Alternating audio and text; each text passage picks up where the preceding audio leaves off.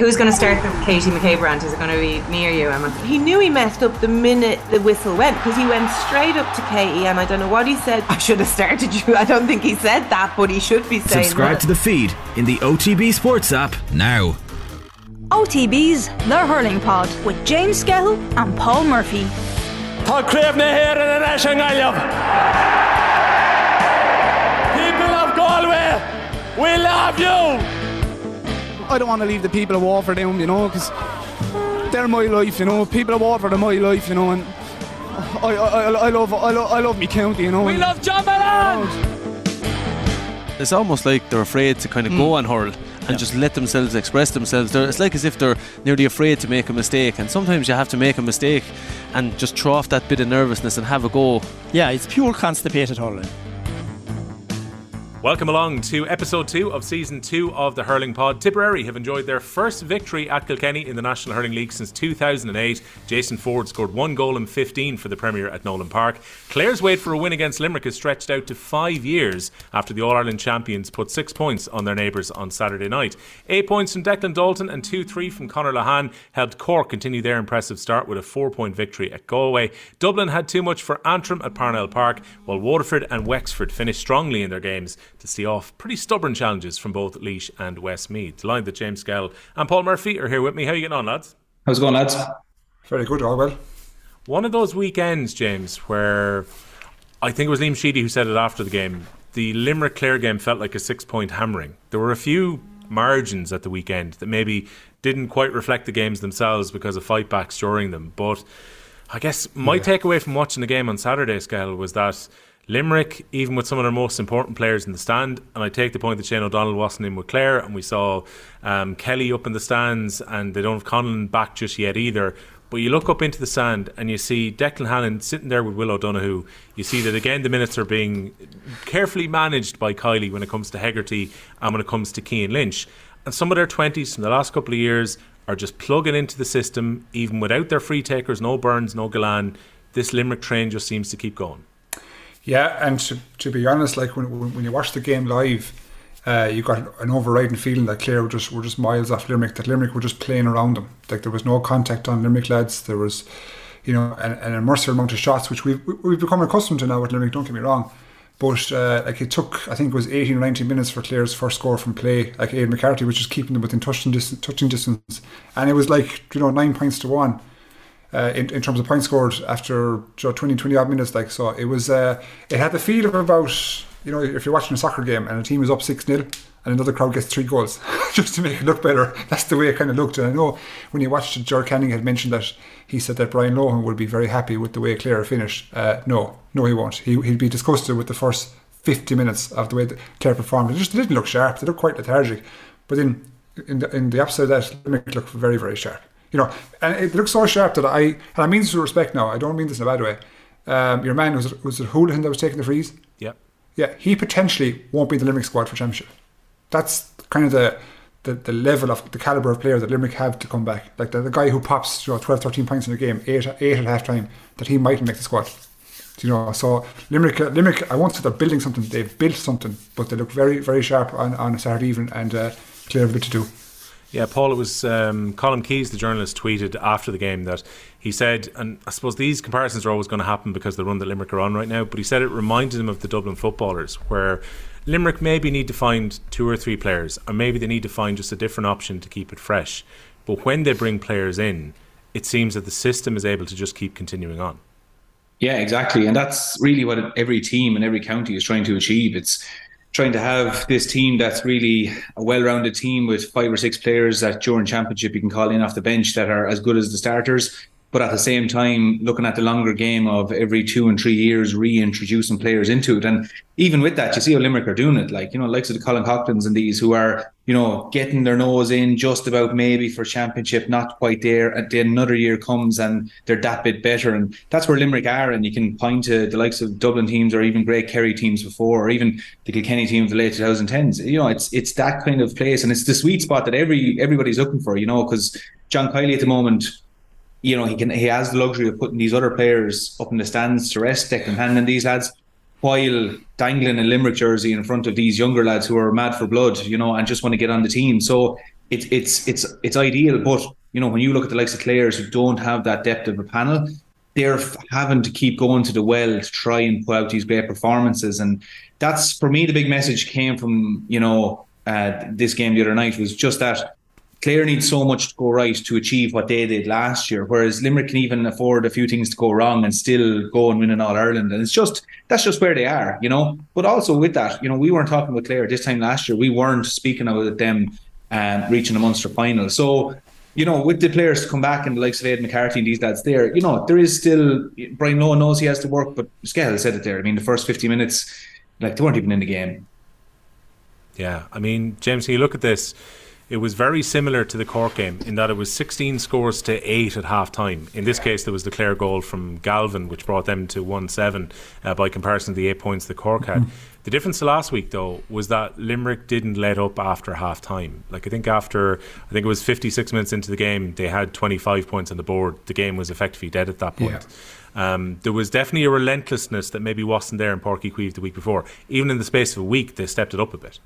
Yeah, I think if you talk to any sportsman and even listen to the Super Bowl last night where the losing quarterback says you either win or you learn, and I think when you look back at Limerick last week, they don't have to learn an awful lot, but I think anything they learned from last week was finish every game 70 minutes, go hammer and tongs for 70 minutes. And it was a mixture of Cork doing well last week and obviously Limerick taking the foot off the gas a small bit, but they certainly didn't do it this weekend. And they shot 127, I think it was, with again a whole host of wides. So they've got they're spoiled. To be honest, they're spoiled. They've got huge, big, strong men who can cover ground. Again, we saw the last day Lynch, Houlihan, Hegarty. How many times do we see them behind their own 65, 45, even further back, and then they can transition up so fast. They've got a fabulous hurling IQ, and when you mix that with probably a management team they're probably trying to find ways to keep it. I think fresh is probably the wrong word, but I do wonder for teams that get an awful lot of success, do they kind of stagnate a small bit? So he's probably trying to keep that rejuvenation in the panel. And when we spoke about the youth, we haven't even seen Conor O'Neill this year, we haven't seen Aaron Gillan, but we've seen Houlihan, we've seen Adam English, David Reedy's making a bit more of an impact, you could say. So they've got a plethora of guys that can take a position, and when that happens, you've got loads of guys pushing, you've got rejuvenation in a team, and then ultimately you've got 30-35 guys heading in the one direction. So they're a dangerous animal. We all know that, and they're, as when we refer to our power rankings later on, they're number one by a large margin. Yeah, the thing about it is, Murph, when it comes to some of the roles here, so again, Kyle Hayes was from a deeper position and he was getting forward and he got 3 points during the game. I couldn't help but note with Hegarty's role as well, that maybe he's been influenced that, right, we're not going to puck the ball in quite as much as they did before, but Hegarty now has the freedom to come back out a bit if he feels like it. He can go a bit further forward if he wants, and he was incredibly effective throughout the game. Yeah, he was, and it's interesting even seeing, like you're saying, Kyle Hayes. You just don't know of a given day where John Kiley might actually play Kyle Hayes. But the luxury that he has is, you think it likes himself and Gerard Hegarty, the two lads you mentioned there. And I'd say John Kiley just says to Gerard Hegarty, you go where you want. You're a smart player, do what you want. And inevitably, every team will have somebody trying to follow Gerard Hegarty. And I say trying to follow him there because he finds the space. But when he creates space then for the likes of Kyle Hayes and these to go running then straight down, because people presume, it's going to be Hegarty coming at us. Hegarty can come deep then out towards midfield, out towards the half back line. Suddenly there's space. And now what we see the other night is Cian Lynch standing there, being the playmaker, popping the ball, because everybody's distracted by Cian Lynch as well, that he's back now and he's winning ball. So there's just this, there's so many angles here that teams are having to deal with, and you have to be so smart to deal with them, because if you think you want to go out and you're going to mark Gerard Hegarty, and if we keep him quiet, Limerick are quiet. Not at all. You're going to have the likes of Kyle Hayes and these lads shooting through. And then, particularly Cian Lynch, when you see him the other night, just what he brings to that forward line. And another fellow we didn't even mention, Peter Casey back the other night. And the one thing I often think of him is just the tackling he brings. He's probably the best tackling forward that they have, which is no insult to the rest of them. He's just really good at it and loves that work. And he got through a huge amount of it. And we all look at the scoreboard and see all the great scores that went up, but look at the amount of balls that he just broke up and just stopped, not letting Clare come out with it, even if it's this flick that I get and I don't win the ball but another player wins it, this thankless work that gets through, the likes of him then working away. So you could look at any corner really of this Limerick team and just go look at how exceptional each player, what they just bring to that team. And Hegarty's role at the moment, it very much just seems to be that go where you want to go, create that space, use your brain, and he just pops up then. When you think he might be in a game, he just pops back in and gets on a run, So he's just, he has the freedom of the pitch, and he's just so dangerous when he's like that. I think he plays centre back for his club, St Patrick's. Yeah, he does. Yeah. So if you can take, I mean this now. You can take the 6 forwards in Limerick and put them in the 6 backs, and they'd be comfortable. That's the thing you see. An awful lot of counties you can take the forwards and bring them back to the fin, but they wouldn't be comfortable in a systematic perspective. If that makes sense. Yeah, that's why you've got the Barry Nash, the Kyle Hayes. These guys are just Declan Hannon. Where did he start for Limerick? Was it full forward, centre forward? The forwards, so Richie English as well, sure. Yeah, so their hurling IQ is just above everybody else, and they can play anywhere in the 15 spots. Even Nicky Quaid was made his debut midfield. Yeah, in 2010 versus Galway, and I think he plays outfield for Effin. Maybe not now; we get a bit older, but they have natural stickmen that can play anywhere. And there's an understanding there as well between the players. Like you see some of the scores that they got. I think was the goal as well, where just flick over the shoulder and a clean run through. But those passes can only come when there's an understanding that as you're about to get to the ball, there's someone running off the shoulder. And even though it looks like chaos at times, the Limerick players know what's happening, and they know there's always a support runner. And that's another thing. How do you deal with that? Even when you think it's chaos on the pitch, it's not. They know what's happening. Yeah, that's one of the things I found, James, particularly in the second half. All right, there was a lot of long shooting from Limerick, and maybe without Galan posting himself in close to the square, they're less likely to let the ball in long as maybe they did last year. But they were consistently looking to work it. And even if that means that they're in tight spaces inside their own half, you can argue maybe about the legitimacy of some of the hand passes. It definitely felt like they're not being clamped on as much as they were last year. I saw definitely some of the last year, Drew. Last year, Drew. It's not anymore. Will, that was the PC way of explaining it. I'll say it the country way, right? Go on, you say the country. I don't want to be hounded for this, so you go on. The hand pass has gone to shite again, okay? because last year it was the big topic. Every ref was pulling it 2-3 times a game. It's just gone now. Yeah. And I mean this. He's a fabulous player, but Keane Lynch was throwing the ball. He's just throwing it, popping it out And it happened in a number of games I saw over the weekend. So to start off, to answer your question, hand passes is gone. It's out the door. Yeah, we may ways to just get rid of it, But to answer your question, particularly in the first half when the game was still of high energy and kind of intense, you could say, Limerick were just so comfortable. But it's their execution. As I know, we keep saying you can have all the systems in the world and you can have all the tactics and all the training done, but they execute at such a high level that Clare couldn't touch them. It was like you get the sense at times that Limerick would have 20 guys at the pitch and Clare at 15 because they were able to work the ball so well. And what they did so well, what I noticed, is when Clare would press them, they would use the Clare press to get around them, if that makes sense. So Clare would press up, next thing they'd pop a ball this way, another way, and next thing the 2 Clare defenders are just gone. Because they bring on the press, then they play triangles around you, and next thing you know, they're gone again. They just do it so well and so efficiently. And it's because, obviously, they've trained at a very, very high level, but the level of player they have, I keep referring to it, it's just so high that they can execute this game plan under intense pressure. And I do believe if you had 2-3 extra, honestly, hand on heart, 2-3 extra Clare guys on the pitch, they'd still be able to execute at a serious high level that you wouldn't think they'd miss a beat. And how disappointed, Murph, would Clare be with the lack of scores from play? Because they go from minute 19 to minute 54 without scoring from play. Like, they were so reliant on the Aidan McCarthy freeze to just keep the scoreboard ticking over at all. Now, they scored 1-5 late on, and they looked dangerous with some of the ball that they put in, and Reedy took his goal particularly well when he got in behind. But aside from that, there's a whole half an hour that goes by there where Clare are not even threatening from play.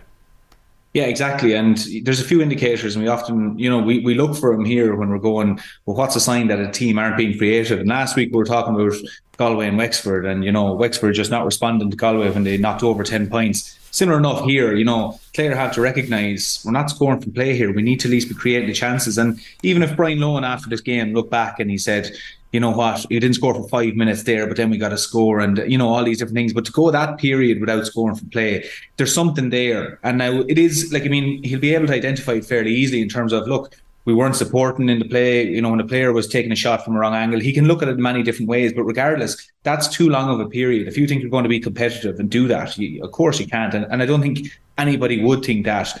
But certainly Brian Lohan will be looking at that going, I need the answers I need to find as to why we were so flat or why we weren't creative. He could find it in that period. Because if you're not scoring from play there, there's obviously a good few things wrong. And I think Brian Lohan and the Clare lads would even be a little bit happier if, Limerick were just better than us and we were creating chances and maybe we didn't take a few.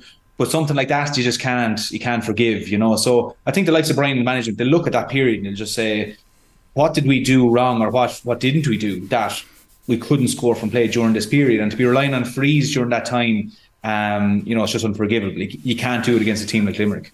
Yeah, because James, you said last week, I wrote it down in the sheet here, it's about performance for Clare as opposed to a result, because last year they pushed Limerick on 3 different occasions. Went extra time, didn't go over the line in the Munster Championship, but got a draw in the league and took a draw in the round robin section. So they've proven that when both teams are at their best, they're able to go toe to toe against Limerick. But is there a concern about Clare that maybe Limerick feel like they're a bit further ahead of them this season already? Yeah, I think you're looking for. So obviously, when they played last year in the Championship, that was the best efforts of both teams. And Clare, obviously, they've shown they can match them. So now you're looking to see, can Clare grow? Can they take another step forward? And that would be by introducing new panel members, more players, to try and achieve more positive results than they had in the semi-final last year. And then the answer, from the weekend just gone, was, but not yet. Not yet. And they did it, as you mentioned earlier, with a Limerick team that were missing a good lot of their starters. So the result is one thing, but the manner of result is a different thing entirely. So the manner of result is the performance. And judging by what we saw on Saturday, the performance was pretty poor. But again, we'd often talk about during the league campaigns, we don't know what level of training Clare are doing. Are they training 1 night, 2 nights? Were they aiming for this game? Were they actually up for it and looking for a win? Part of me would think no, because they seemed kind of to be quite lethargic in the energy levels. That Limerick, to be honest, dominated every single facet, whether it be the physical play, tackling, ball control, aerial ball, rucks, breaks, body language, all of it. Every bit of it, Limerick dominated it all. So I'd say from Brian Lohan, he learned probably more about some of the individuals he has, as opposed to where Clare are going, to be honest. Yeah, it is difficult to judge, Murph, on this, because we were chatting a bit earlier on. You look at the amount of players who played Fitzgibbon midweek and may well have had heavy involvement with their county the week before. To go out and play 3 important games in pretty quick succession before this little break for the rest of the Fitzgibbon, which is coming up now, there's a heavy workload in quite a few of these young players who are trying to impress at the early stages of the league here. There is, and that's the thing. Those players will never tell you they don't want to play, because for some of them it's their opportunity, to maybe go and grab a jersey for the championship. So for lots of these players, even if they have a little bit of a niggle or the legs are feeling a bit tired, and young players, you might be just tired and that might be it. But for an older player, you just wouldn't be able to tolerate that workload. But for these lads, it's very hard to say no. But going out then and playing 3 big matches and one of them being Limerick, that's not easy to do, And I'd have sympathy for players with that, because the schedule at the moment, we're coming off the back of weekends of seeing hurling results, and we're seeing midweek results then in Fitzgibbon, and it's, I don't envy them at all. And you have to admire them in many ways that they're still trying to go and do it, but it's unrealistic as well to expect players to go out and put in an unbelievable performance of a Wednesday night and then go out of a Sunday morning or a Saturday evening and perform to those levels again. Not sustainable, and not sustainable against players also that might have 3 or 4 more years conditioning under their belts. So there's lots of things there that make it very tough on these Fitzgibbon players. But look, certainly I don't envy the position they're in to try and sustain this level of playing matches, not even week on week, it's every few days. Yeah, I was just thinking, Skell, Evan Nyland particularly put in a lot of minutes over the last week, where he was very crucial for his college midweek, and also was the free taker and the main man for Galway in the first 2 games of the league. That's a lot of workload on him at this time of year. Yeah, I think during the week he scored something like 12 points for NUIG. Was that Wednesday or Thursday? I think it was on Wednesday. Yeah, and then came along and he played 66 minutes yesterday on, let's be honest, a hard, tough, heavy ground. The Pearse Stadium ground didn't look hectic now, to be honest. So it's not as if we're talking about they're playing in the height of summer. They're in tough ground conditions, and it's hard for him because, he plays in a position, particularly in the half forward line midfield, where there's an awful lot of mileage covered, an awful lot of intensity in terms of tackling and ruck ball. So his legs must be heavy, and I don't, you won't mind me saying this, but yesterday for portions of the game it looked that way. Maybe that maybe it's best for the guy himself if you save him from himself and just give him a break, give him a rest off. Now I know there's 2 weeks of a break, you could say, but again, this break period, what are the county teams going to do? Probably just going to bring a serious workload and try to get some mileage built up. And when you look at Evan in particular, Galway are playing Limerick in the next round in 2 weeks, so there'll be intense preparation for that, because you don't want to do. Despite what people say about the league and they say about the effectiveness and you know what, you don't want to lose 2 games in a row, and you certainly don't want to lose to a Limerick team coming to town. So I'd say there'll be a big shift in 2 weeks. So it needs to be monitored. Like, it's tough on the guys, but again, as Murph said, like if you ask a fellow, do you want to play, he's always going to say yes, unless he gets over 27, 28 years of age, then he might start thinking differently. But you know, if you're anthem from like 19 to 23, you're obviously going to say yes. You want to play every single game, because some of the guys may be worried about their position on the panel, so they may feel like they're obligated, or they have to make an impression to stake their claim, you know. And again, Evan's going to be an important player for the championship for Galway, so like, he just needs to be monitored and minded, in my opinion. And maybe as well, James, if Conor Cooney was available right now, and if he'd been able to play yesterday, maybe that changes Henry Shefflin's thinking about playing Ireland.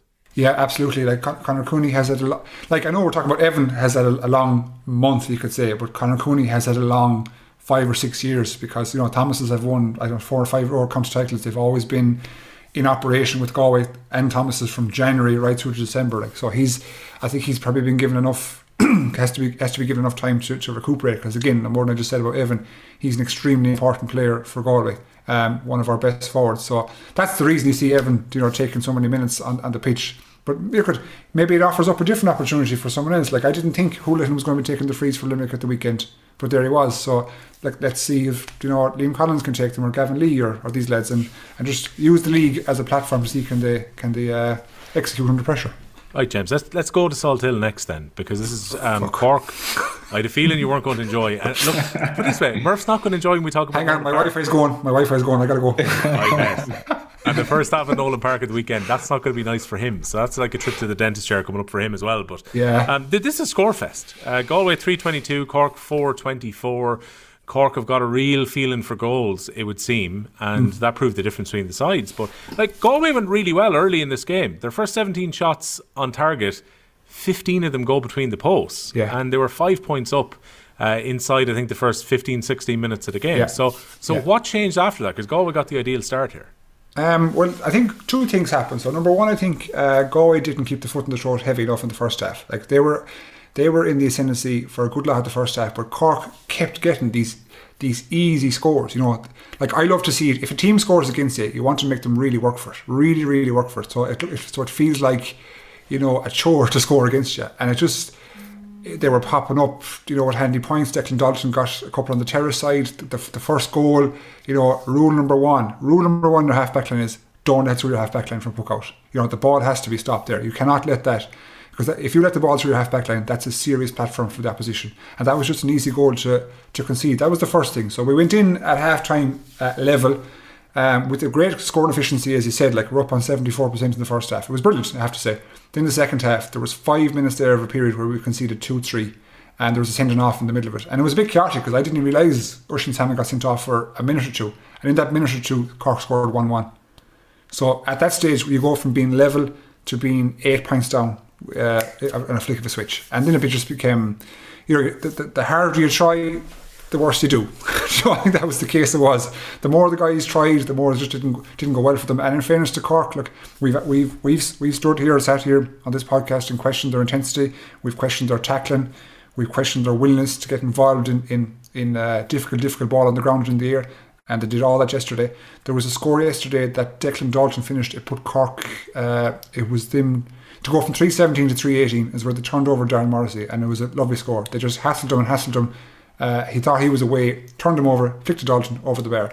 And that, for a defence, is kind of soul destroying, to be honest. When you get turned over coming out, it's very difficult. But look, the sending off had a big part to play in it, but it definitely wasn't the meaning of the result. And you were talked about the start there, Will, about Clare and Limerick. This wasn't a 5-point loss, to be honest. This was a 10-point loss. If truth be told, it was 9-10-point loss, and Cork were, for what they produced in minute 35 to minute 75, they were full merit for their victory. Paul, that's 2 good second half performances in a row from Cork, and a few people said in the comments last week that we were being far too sweet on both Cork and Dublin, and we can address Dublin's performance maybe a little bit later on, but I don't know. I mean, it's with the evidence that we have in front of us, and we will always preface everything by saying, I know it's early in the league, but for me, this is 2 good displays from Cork back to back. It is, yeah, and like, you know, two really good challenges there. You know, you're playing Limerick in Páirc Uí Chaoimh, and then you're going up to Galway to play them up in their back garden, and it's not simple, you know. And just goes back to what we spoke about last week, and they just compounded it, you know, as in they're tackling when they didn't have the ball, they were just going hounded. You could see the numbers, and it was something I was looking for around the pitch, not just, let's say, for the man in possession, but the numbers of Cork players getting back, and that to me shows an eagerness and it shows an aggression there. And look, they just weren't willing. They seemed to enjoy it. It wasn't a burden for them. They were just getting back, were tackling, and then they were very decisive as well going forward. And something, you know, we'll talk about, you know, Kilkenny being indecisive as well in Nolan Park. But, you know, Cork were just decisive. They knew what they were going at. And like we said, you know, when Galway get a man sent off, straight away, usually sometimes we often see the team that has the extra man drops their work rate. You know, we often see it.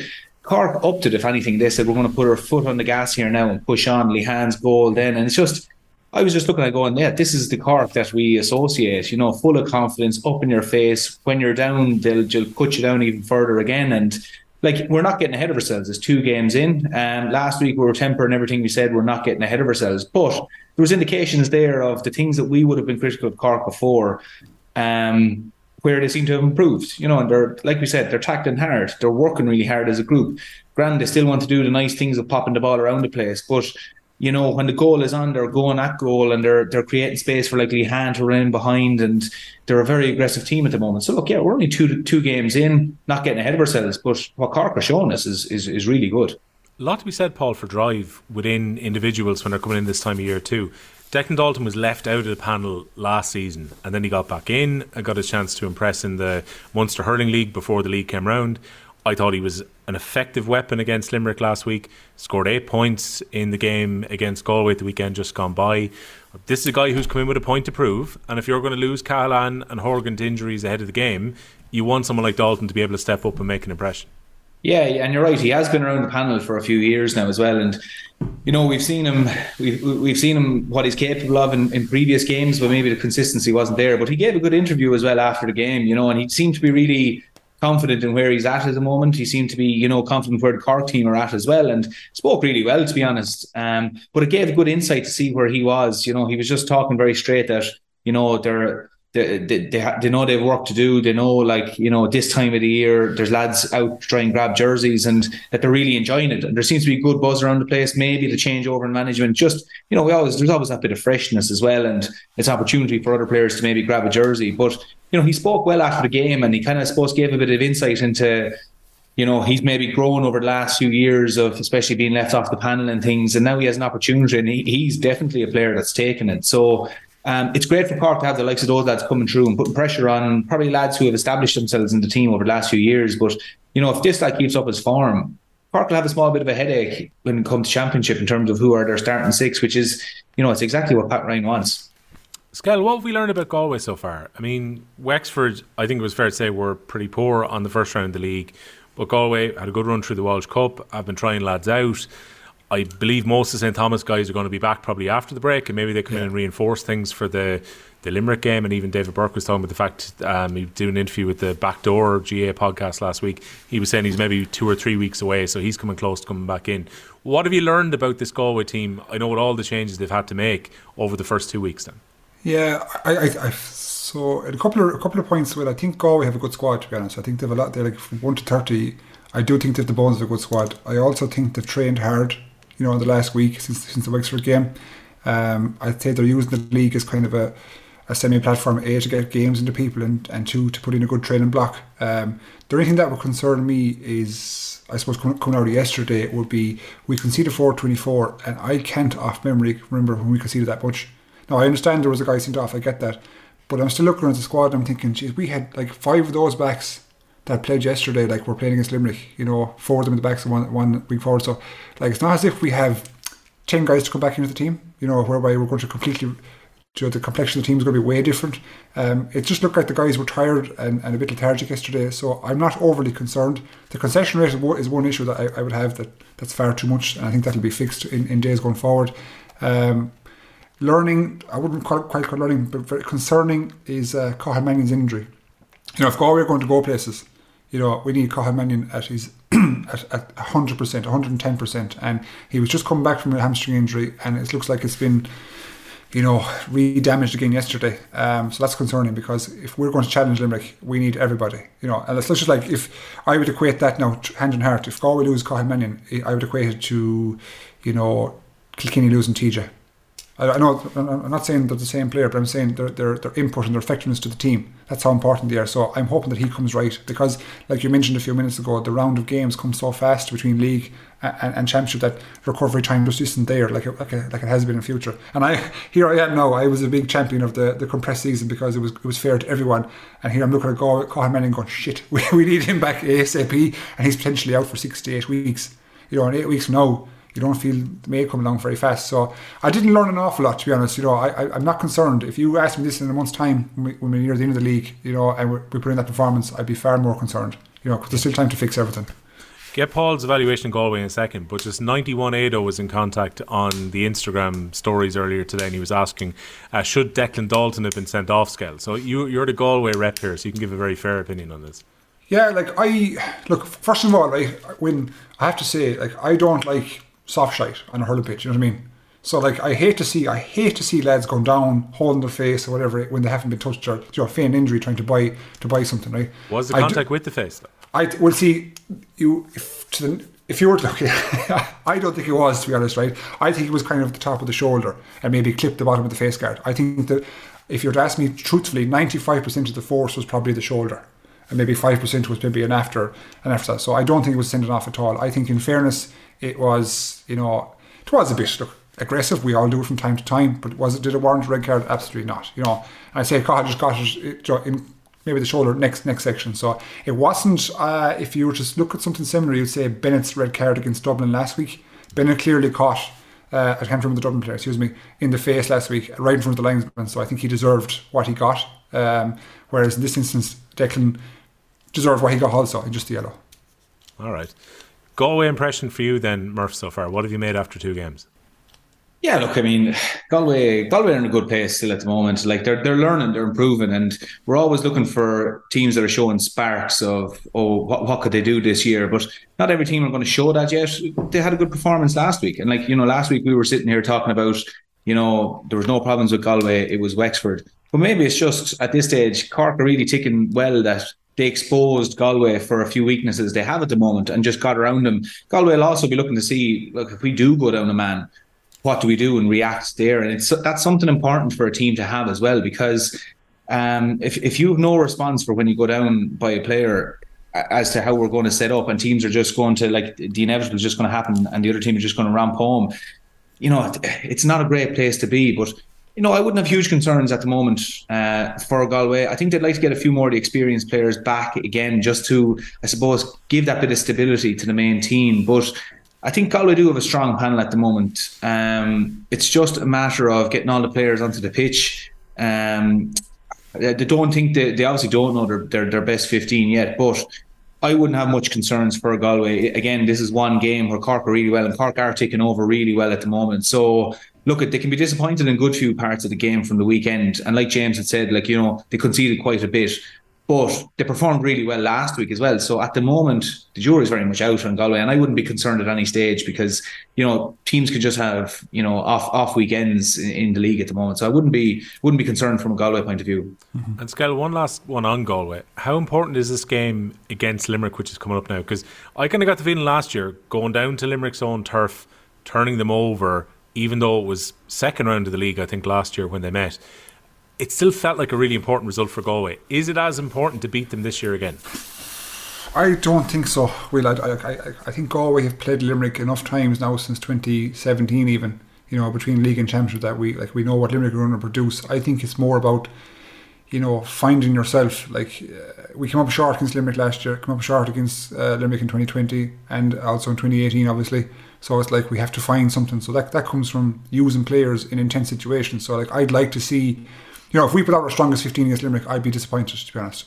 I want to see a strong 10 or 11 and then put in 4 guys who you think you could use in a championship game. So you could, I'd like to see the Gavin Lees go in, the Liam Collinses, again Oisin Salmons again. Let's see what they're made of. Can they, when they face Limerick, the top players, the Heckards, the Lynch, etc. What can they produce? And again, a bit like I said about Clare, if we do go that route and we use, let's say, a 2/3 starters and 1/3 non-starters, I call it, against Limerick, and we get beaten, it'll be the manner in which we get beaten, if we do get beaten, that I'd be looking for.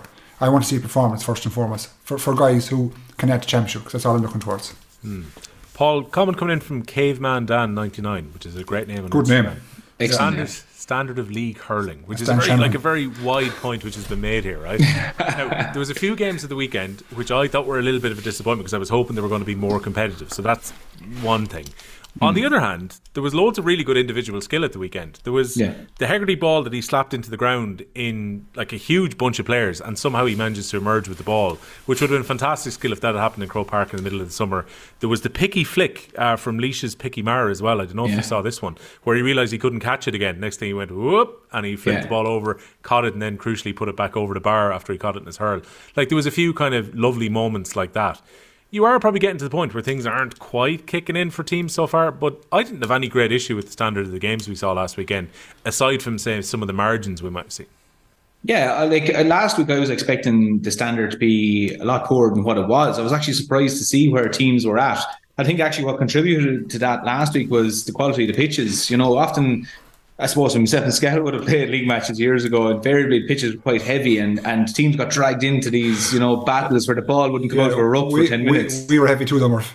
We were heavy. We were heavy as well. There's no such thing as players wintering anymore, which is a bad thing. Yeah. But no, I think what you can look at that, the standard league hurling, I actually think it's really good. Like, if you even look at Dublin and Antrim at the weekend, and particularly Antrim as well, to give them credit, they're moving the ball really well and they're really sharp, but you can expect that teams are going to send passes astray, lads are going to miss touches. But I think the overall standard is actually really good. I think the other thing you're going to see as well is those games, like you said, where you build yourself up to go, this is going to be a great game. Kilkenny Tipperary, probably the epitome of that at the weekend, and suddenly you walk away with a big question mark over going, what was that? That was terrible. That's not what we expected. But that's just the nature of it. It's the nature of league hurling. Some weeks teams will just come and it's flat, and you don't know why it's flat. But there's such heavy training going on that it maybe just doesn't happen for teams on certain weekends. But then there's other games where the skill is absolutely excellent. But I think where it is at the moment, the quality of skill in the league, I think it's far beyond where it used to be. Like, if you look at most games now, for example, and it's a very small point, and it's not a point to judge all league games on, but this skill, the John Troy skill that you would have called before, popping the ball back into the hand, that's nearly happening in every match you watch now on both sides. And the likes of Picky Mar scored a great point at the weekend where, again, I don't know, is that the same one you were saying, Will, where he went and he dummied it and came back on himself? And maybe it's a different one. No, it's the same one. It was an unbelievable piece of skill. It was actually great. I think I saw someone, one of the local photographers, Paul Dargan, who I'm going to give credit on this one. He actually was perfectly positioned, right? So he got a snapshot of it, he basically had his camera on a continual shutter, and he was able to make a gif of it where he was able to just kind of get frame by frame Piggy flicking the ball over and then just catching it perfectly on the other side. So and it was a magic piece of skill. Yeah, magic. And I think my claim to fame is Picky Mar put in the kitchen that you see me on here now. So he's a good craftsman on the pitch and in the kitchen. So, but no, there is. I think the standard. Look, I think he's dear though. He's dear. Jeez, he's pricey. Yeah. Hard to get him called on a Monday as well. I'll apologise. Handling Kitchen's getting a free shout out in the pod, but there you go. But tell me, Murph, what do people want from the league? It's like I look at Twitter and they're all giving out about the league. It's like they want a championship style match in February. Yeah, I think this is it. People want. We have the league back. Limerick are going to be playing well for the weekend, and they want fireworks. But you know yourself, you just don't get that. I think managing expectations is the big thing with the league, and you can say that for hurling or football or camogie or anything. It's just, teams are not peaking, and if your team is peaking at the moment, I'd nearly be concerned. If you want your team to be probably firing at about 80%, and you can see the margins where they need to improve in. That's what the desirable place for your team at the moment. But I think some people just need to manage the expectations of thinking that each team, every weekend we go about, no matter where you look, you're going to see an excellent game. But teams are just going to have off games will get dragged into kind of just dirty battles, really, and small margins win the game. But unfortunately, if you commit to a game at the weekend and you're disappointed with the performance, that's just the nature of the league. And I'd like to think it may never change, because it's the championship is where you want teams peaking and really going well. Yeah. And the more teams peaking for championship, well, that's what we want. Yeah. Even scale when things were different, like when there was the gap between the league and championship, and I appreciate it feels a little bit different now because it's a league into a league and all that, but would there ever been a year with Galway where you were almost concerned that it felt like you were going too well early on in the year? No, to be honest with you, it would always be the other way. It was like, she's not going well enough, because so like that. Like I think in nowadays you only ever get kind of parity of effort in May, June, July when the same teams are putting the same kind of training loads and they're not killing themselves each week. Whereas now there's like Galway could have trained 4 times last week and Cork could have trained twice. We don't know. We don't know at all. But in years previous, we're like and I will say the league was more competitive because there was a relegation. I think it's a huge safety net, and if you were to ask me, does it need to be looked at? I think it does, in the sense that when the top teams, let's call the top 8, know that they're in truth not going to get relegated. That allows, I suppose, a freedom for the managers to pick and choose teams and utilise certain players that mightn't have got a chance when there was relegation because it was dog eat dog.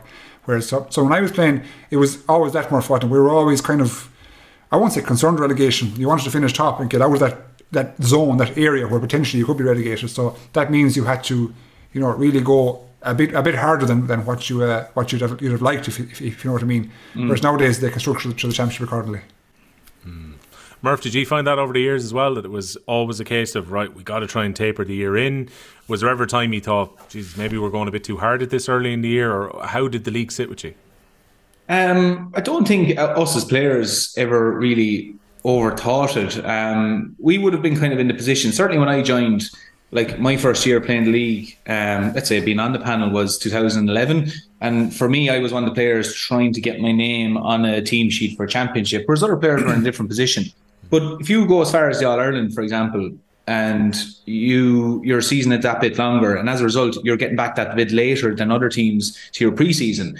When it comes to the league, you're still blowing the cobwebs off to a certain degree. And you understand that you're a team that's, the legs are that little bit heavier when you're on the pitch and the other teams are going to be going well. And I remember I used to take a little bit of solace. Like, you never wanted to lose a game, but when you were beaten by such a team, maybe in Nolan Park, or you went somewhere and you just lost by a point and the opposition fans were celebrating and you were coming away going, lads, we're only back training 4 weeks. Those lads that we've heard have been training since the end of October, or whatever it is, you're always going, we'll get them when it comes back. This was the attitude. So for like Limerick lads, for example, they'll be going, we don't have as much work done as other counties, yet Cork, who are going really well at the moment, just bet us the other night, and they'll be fine with that, but they'll be going, we don't want that to happen again.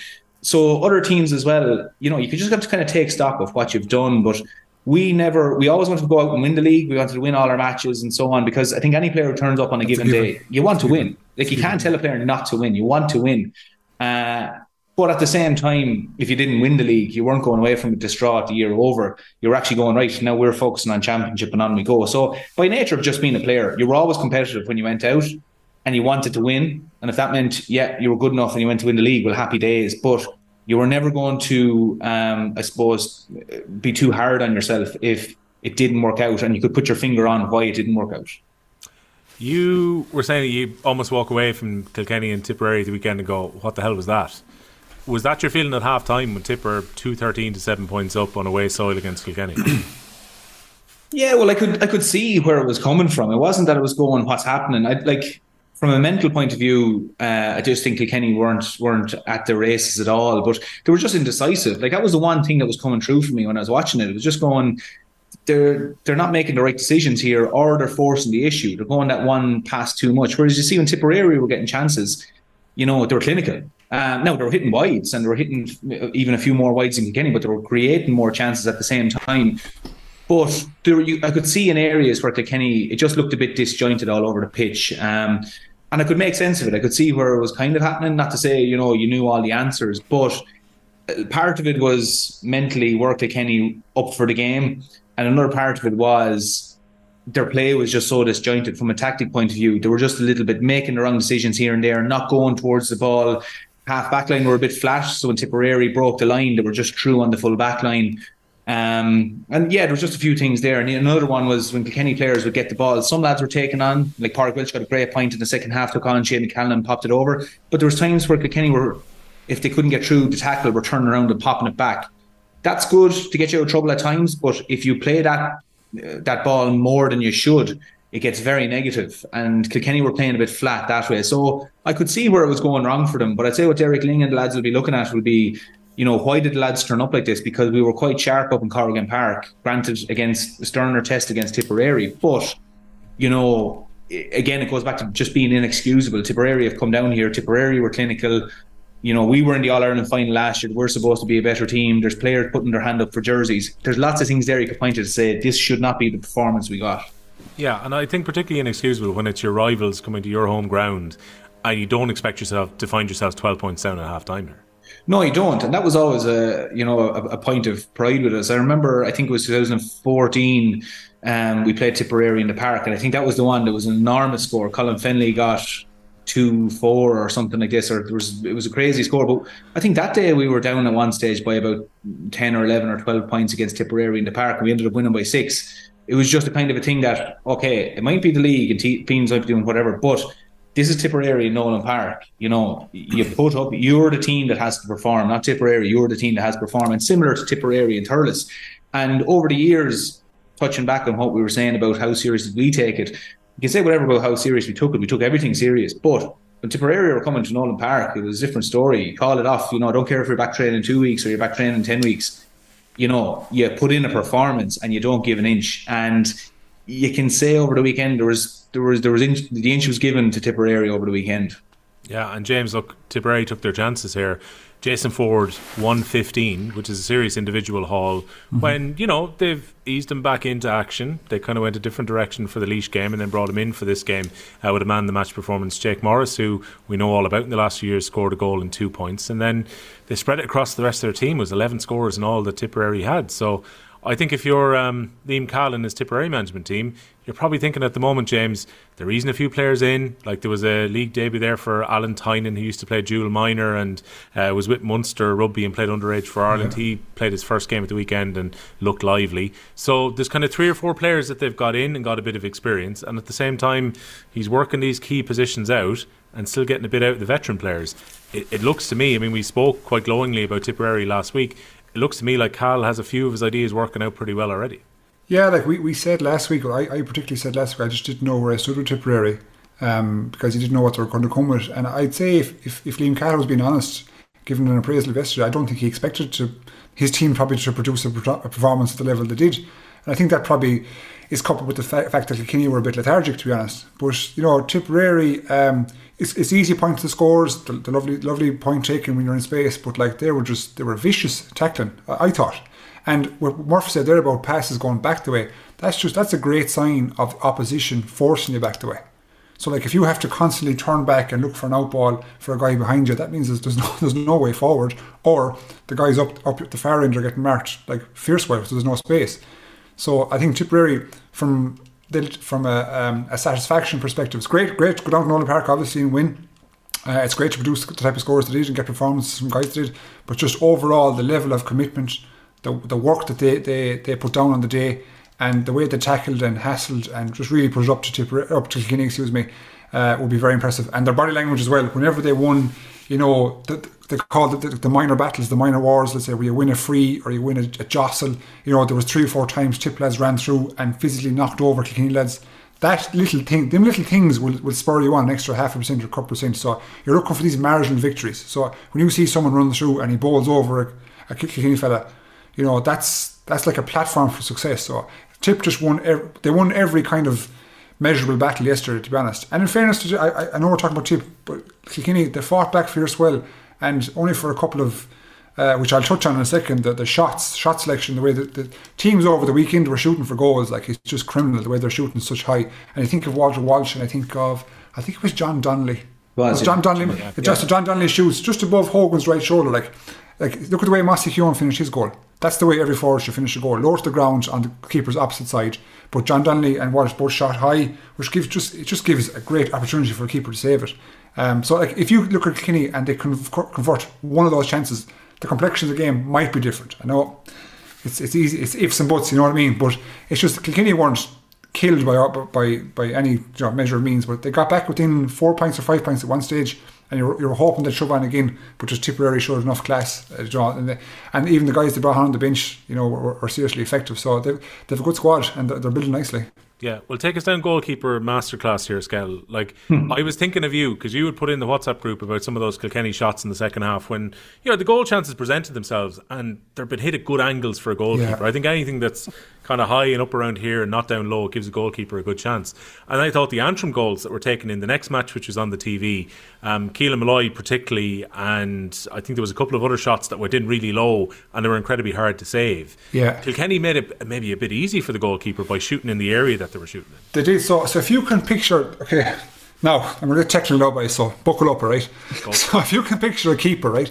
If a keeper has the ability to be able to fall back and save at the same time, you're making it easy for him. So if you picture, let me give you a good one. Owen Murphy's save against Wexford last year. Do you remember that, Nolan Park? Yeah. Owen was able to fall back and still save, right? If that ball is put on the ground or put left or right of him, whereby he has to go laterally, where he has to move himself, right, he doesn't save it. So all the shots over the weekend where you saw Donnelly, Walsh, Neil McManus did it, Shane Barrett did it versus Galway, where they're hitting this height, or where a keeper has the ability to fall back and still save, it's going to be saved. Granted, some of them go in, don't get me wrong, Lahan's one went in, it was a great goal, but you're giving the keeper too much of a chance. If you put that ball low like Mossy Keown, that's not getting saved. And then probably the best finish of the weekend was Jason Ford's, where he's coming in. If you the picture, it was the first goal, wasn't it? So he's coming in, right? He's a left-sided shooter. Yeah. And so every goalie, 99 of 100 goalies will think he's going to go across somebody, but he put it to the near post, super finish. And no goalie can anticipate that, because you can take a chance, maybe a 5% chance that you think you're going to read him. And that's why you often see goalies diving the same direction as players when they go across the body. But Ford finished that one excellently. The same with Jake Morris when he got his goal. You see the keeper, the Stoney goalie, what's his name? Aidan Tallis. Tallis, yeah, who played very well, to be honest, right? As Jake Morris is shooting, he's shooting Tallis has fallen in a direction that Jake Morris is going across his body, but Jake Morris slices the far side. So very, very smart finish. So it's just, I was saying about, if you give to summarise, if you give the goalie a chance to be able to fall backwards and put up the hurl at the same time, you're bet. Whereas if you make him go laterally left to right, you're increasing the chances dramatically. Yeah, it reminded me kind of the Desi Hutchinson goal, which I thought was an incredible finish. Now, as it turned out, Enda Rowland, the Laois goalkeeper, got turned over, so it was actually a couple of Laois defenders who come back to try and cover the line. But I was just thinking, Hutchinson gave them no chance whatsoever, because he hit a daisy cutter that went low right across goal. It didn't matter how many lads got back in the line, that was going in. Low across the body, yeah, very difficult. Can you imagine if he hit a bullet straight at, was it Paddy Purcell on the goal? Paddy Purcell, yeah. Paddy if he hits a bullet straight at Paddy Purcell has two chances. One, it hits him, or two, he can fall back and get the hurl up. So by putting it across his body, and I know he boys think it's handy, why didn't he save that? Yeah, but now, see, it's not that fucking simple, is it? when the ball goes across person, So what was the handy save you made up last year during the club match? It was on Twitter last year. Remember that handy one? Oh yeah, a lad at the club said I should have caught it. Lad at the club, so why are you diving around the place? You should have caught it, he said. Shoulder height. You just put an extra bit of spice on it there by hitting the deck afterwards. That's all that happened there. He knew the game was been streamed, so he made sure he was getting clipped. Yeah, I did, yeah, and we're getting bait. Daniel, if your club mate's entirely right. If you caught that, brought it down, poked it out, nice bit of distribution, no one would have seen the clip. Yeah, just 4 broken fingers, that's all. Yeah. Murph, I've got to give you young Garrod's comment here. Garrod Og has asked, is Cahill setting Tip up to burn out like the Dacia last year? See, I'm not sure about this. I read this slightly differently. I think Liam Cahill has shown that he can go into setups and get a kick out of a team. Like this happened. Like Waterford were in a low enough ebb when he took over. Got them to an All-Ireland final. It didn't quite happen for them last year, but I'm not sure if that was a pattern about Liam Cahill that say what happened to Waterford last summer. And with Tipperary, he knows these guys incredibly well, particularly this new group of players that are coming in. He'll know them inside out from being within the county, having managed some of them before with minor and with under 20. I read this more that Cahill's actually getting a kick out of Tipperary that maybe wasn't there last year. Yeah, it seems to be. Something that always strikes me about Cahill is that he seems to be just a man with a plan. Like, he knows what he wants to do. And even like Michael Breen being full back, when I saw that at the start of the year, I was kind of thinking, I wasn't actually, I was surprised to see it. But because it was Liam Cahill, I was just going, he sees this differently. There's something going on here. And I think the players as well, when a manager has that, I suppose, presence about him, that he knows what he wants to do, and this is what we're doing, and you come with me on it. Players buy into that, because players just want to be told what to do. They're like sponges. Tell us what to do and we'll do it for you. And he has a great understanding of the panel he has as well. I mean, using like Shamie Callanan at the weekend, he used him, I thought, really well. In that Shamie was coming out looking for the ball. If you look at the goal for Jason Ford's goal, when he came out, Shamie Callanan took it down, knew where Ford was. Ford, you could see he was waiting for it. He knew Shamie Callanan was clever enough to know that he was there. Shamie Callanan had the presence of mind just to turn and pop it into him. But he seemed to be the fella that was creating stuff for the lads around him, for the tip lads. So he got the balance really well there with, the few younger lads coming in, the few experienced fellas. So I don't think they're going to burn out at all. No, really yesterday, I just think they hurled really well and they were very sharp. And I would actually say they're probably just in a really good place. They don't strike me as a team, like they're not going to go out and obliterate teams every week. And if they're obliterating teams, well, then they're miles ahead and then they could burn out. But I just think that he has them taking over really well. They're probably just a little bit reinvigorated again with new management. We said it earlier. Just when new management comes in, it's a new voice and, players see a new opportunity again. But his style is, there's nothing fancy about it. He knows how to unlock defences. He knows how to set up a team really well.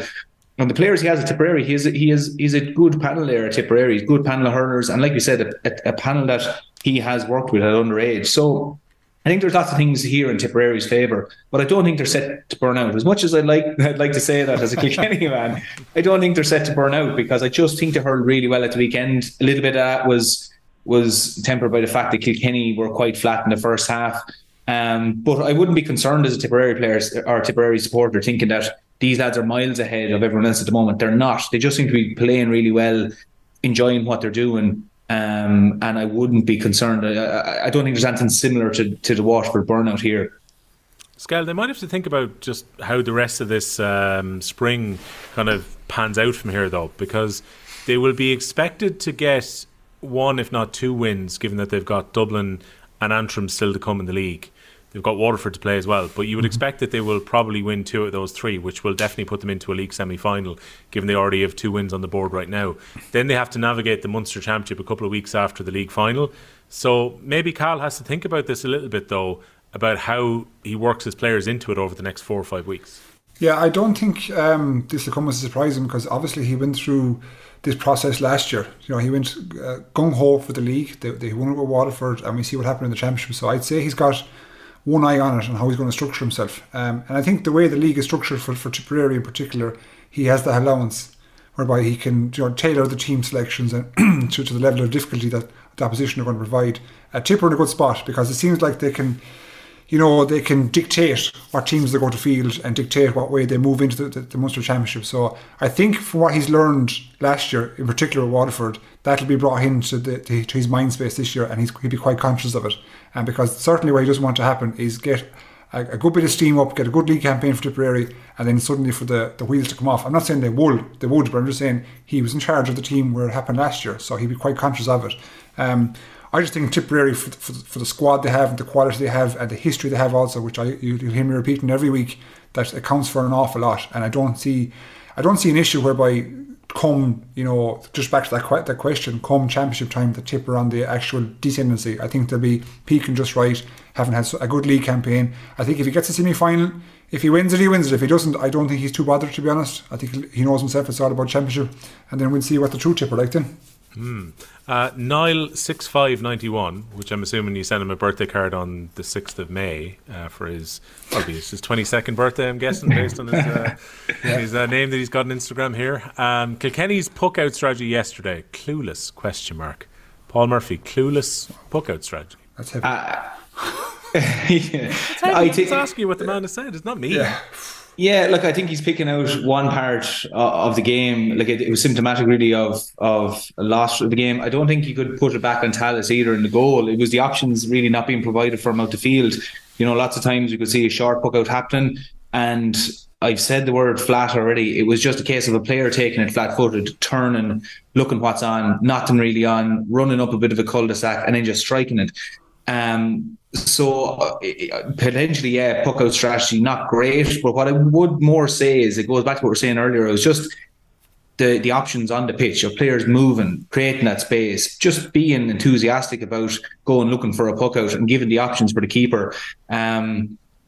I wouldn't look back at Dane Tallis here and say that there was anything that he was doing. It was just the opposite. Now, they did cough up a few kind of, I suppose, mistakes there. I mean, there was one important time there. Kenny brought it back to about 5 points, and I think Tallis did actually puck a ball out and went to one of the Tipperary lads. Now, I didn't actually see what happened because TG Carter hadn't come back from the after the fact. But I wouldn't be too hard on the keeper in this instance. It was really more symptomatic of the outfield players, maybe not moving, not supporting then when the short puck out came, and then even in the forwards, just moving across and looking for a long puck out. So I wouldn't be too hard on them in this instance. All right, let's stick with Division 1B then. We had Waterford coming out winners in the end against Laois, 231 to 219. Perhaps doesn't tell the full story of the match. Waterford hurled for over an hour a man short because Michael Kiley was sent off for an off-the-ball incident very early in the game. Their subs made a big difference though, and going into that 49th minute of the game, we already spoke about the Desi Hutchinson goal which put Waterford back in front, but Laois were 2 points up at that stage in the game, and then they emptied the bench a little bit. 11 points coming from their subs, 6 of those coming from Ozzie Gleeson, so that's 2 good performances off the bench for him. They eventually got through in this one, Skell, but Laois gave them a good rattle up until about 20 minutes to go. I'm wondering, is that maybe going to be a familiar story for the season though, when we talk about Laois, Antrim and Westmeath here? Yeah, I think, let's say, I was just going through, I have a tendency to take notes through all games. I'm looking at them here as I'm talking to you. And the first one I've written was Waterford weren't physical in the first 35 minutes, and Laois were ultra physical. Their tackling was fantastic. They had a whole host of numbers around what seemed to be every single ball that a Waterford man touched. But again, Waterford allowed Laois to grow into the game because at times they sat Callum Lyons very deep, nearly like a sweeper per se, even with a man down. And Laois just throve on that. 95% of Laois's scores, bar the goal obviously in the first half, were coming from distance. And they were great wonder scores, great accuracy, don't get me wrong. But when the ball actually went into the full forward line and 50-50 chance to say, Waterford were coming out of it. So obviously Laois weren't getting much change out of the full forward line, so they were shooting long. So I couldn't for the life of me understand why Waterford sat back. They should have just pushed up. And then there's a couple of things happening in the game, obviously. The Corby red card, which was justified in my opinion. And like you said about the introduction of the substitutes, it just coincided with probably a superior level of fitness, to be honest, from Waterford, and that's what they pulled away. But it was a well contested game for 50-55 minutes, but just that bit of quality, and where you had probably the Laois substitutes didn't make the same impact, and then they got tired, and when you get tired your concentration drops, and when your concentration drops your execution goes to shit, to be honest. And that's just what happened in the last 10 minutes. They just didn't produce the same level of execution that they did in the first 50, where the tackling count went way down. So look, I'm not trying to be dismissive of Laois. It was a good performance for a period, but they have more to do. Yeah, Willie Maher was a lot happier, was his name, after the game with this performance than the one they put in against Tipperary the week before. And the thing is, Murph, maybe they're going to find a few different options here, because Paddy Purcell is now hurling deeper. We mentioned how he found himself back on the line after Rowland got turned over in the lead up to the Hutchinson goal, but he's going to be playing probably as centre half back or a sweeper. That's now liberated Ryan Mullaney, who was their general number 6 and a big unit of a player, to go up and actually cause problems further up the pitch. And he did a lot of hurling in the half forward line at the other end. He gets 2 goals and 2 points, which I wasn't expecting that out of a guy who's generally been the anchor of a defence in pretty much all of his intercounty career.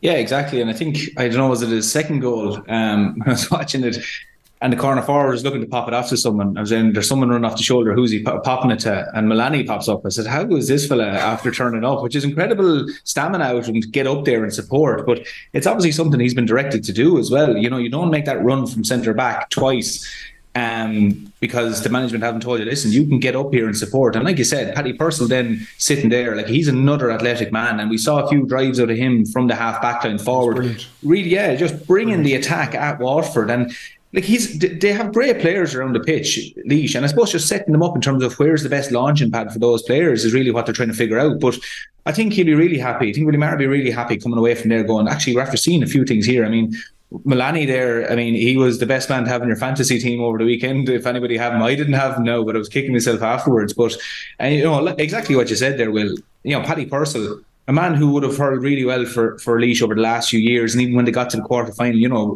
great player. but seems rejuvenated again, kind of playing that deeper role and maybe launching from there. And I was kind of looking at it. Maybe it's a similar thing that Liam Cahill is looking at with Tipperary, that Mickey Breen kind of starting that bit deeper. Not deep as full back, but these lads who have savage athleticism, if you were going to run the ball out of defence, well, these are the boys that you nearly want to pop it to, that they're going to drive up the pitch because they're big men, they're hard to stop, and their game is running the ball. So I think Mar will be happy with a few of the lads who put their hand up over the weekend, and the likes of Picky Mar then jumping in with a few scores as normal. So no, definitely he'll be happier with this performance compared to the performance the week previous. All right, Skell, let's talk about the man behind the wire then, because this has come up now 2 weeks in a row. You've been coached by Davy Fitzgerald, you've been a goalkeeper in his team, so you can give us an inside track into what was going on here, because eventually the Laois Stewarts decided to move the man who was part of the Waterford management team, who was also behind the goal in Dungarvan the week before, and we wondered what instructions he was given out to Billy Nolan when he was in goal. So obviously he got moved, but then the picture emerges, and I think Sportsfile took this picture. I'm just having a look at it in front of me here now, and it looks like there's a bit of tape around his ear which could well be concealing some kind of listening device, in the same way that we saw the picture, and I think it was Buff Egan who initially spotted this one with Mark Fanning the year before. It seems that there's very clearly instructions coming from the sideline by way of either the man behind the wire or potentially an actual wire, which is giving out instructions about puckouts to the goalkeeper. Well, he's not listening to Spotify anyway, that's for sure. This all, I witnessed it firsthand 16 years ago, which is a long time ago now, when I was part of the Fitzgibbon team with Fitzy. He situated a guy on the sideline who would hold either a water bottle, a high-vis vest off memory, or a hurl, something like that, or a sliotar. And each item was signified an area of the pitch. So, for example, if he held the water bottle, that goes to number 10. This is back in time now, where it was just lumped the ball. There was no sharp workouts, there was no tippy-tappy. So if he held the vest or the hat or whatever it was, 11, and if he held the ball, whatever it was, it goes to 12. And so, me just being me at that age, every now and then I just run egg, and just hit it, and straight away I'd have a message ran down to me, stick to the structure, because what it did is it provided all the outfield guys knew where the ball was going as well. They'd take a quick look over where the item was, and at the time I didn't mind it too much because it was working, because we're winning, right? But nowadays when I look at the earpiece, right, I'm thinking, what's Billy Nolan? He's either getting information or he's getting instruction. Instruction I completely disagree with, because you're taking the onus. You're taking the natural ability, the natural instinct of the goalkeeper to see what's in front of him, to play the game in front of him. Because no matter what you see, if you're on the sideline or behind the goal or you're in the stand and you're wired up to Billy Nolan, when you see it and get the message to Billy, and Billy, I suppose, understands information, processes it, the opportunity could be gone. Whereas Billy could see it himself, and the opportunity is right there. So I don't agree with this formal instruction. But if he's getting information, I don't have a problem with it. I don't agree with the way he's getting it. If like me personally, if I'm playing with the club, I like information come back to me every 10 minutes. We've won X amount of balls here, this guy's going well, whatever, etc. Little nuggets, and it's just information. And give me the information and let me process it myself, Whereas if someone came down to me, we were joking about it in our club WhatsApp group, if someone put an earpiece into my ear and told me where to puck the ball, I'd hit the ball straight at him. You know what I mean? Just out of pure viciousness, because I just think it takes the natural instinct, and probably the best element of a player is his natural instinct and his gut feeling to go what he sees in front of him. And when you strip that back, it's devolution. It's not evolution at all. And I'm very surprised with it. And I'd like to see just gone away with it, because when you look at the way Billy played, 100% himself, no problem. Take me back then to this guy who was on Davy's management team, who's in the terrace or on the stand, and people are looking across for messages and so on. Would it not get to a point where the half-back line of the college team that you're playing against would notice that their marker is having a quick look across, or that you're looking across at this guy before you hit the ball out? Well, no, it didn't. No, truthfully speaking, it didn't. You consider in Fitzgibbon times, those days we had 4 games. And I suppose video analysis wasn't a big thing back then. It wasn't even present. So statistics weren't even present. So, and look, don't get me wrong, we concealed pretty good now as well, So I'd look over every so often and I see it, and I think I could be open to correction, but I actually think it was the Meath manager, Saoirse Bulfin, who spent a lot of time with Fitzy. I think he was the one doing it, him or Bertie Sherlock from Tipperary. But again, they did well concealing it also. So it just became, I suppose, a bit of structure, and it was kind of like, I wouldn't call it a set play now, but at least people knew where the ball was going. Whereas when you've got an earpiece in the goalie's ear, nobody out the field knows where the ball is going. Nobody has a clue, only the goalkeeper, And I reiterate, if it's information, I've no issue. If it's instruction, fuck that. Right, so whether it's information or it's instruction, was Davy getting the info over to Saoirse Bulfin for what he was to do, or was Saoirse Bulfin, let's say, I don't know, empowered, let's use that phrase, to be able to say to you, well, actually, I see a pattern, they've moved across, go 10 this time, go 12. Like, who's actually making the calls? So Saoirse Bulfin at the time, he's a Bruff man and would have played in goals himself. So I think there was a balance whereby he was probably 75% empowered off memory, and maybe every so often Davy would check in. You know, I'd say he'd check in, and if he wanted to change something, he'd pass the message. Like if someone like, you know, Owen Cadigan or Earl Tannion with the two wing forwards, you know, two behemoths in the wing forwards, if one was going well than the other, you know, maybe overload that way a bit more. But I'd say ultimately the overall structure would come from Fitzy.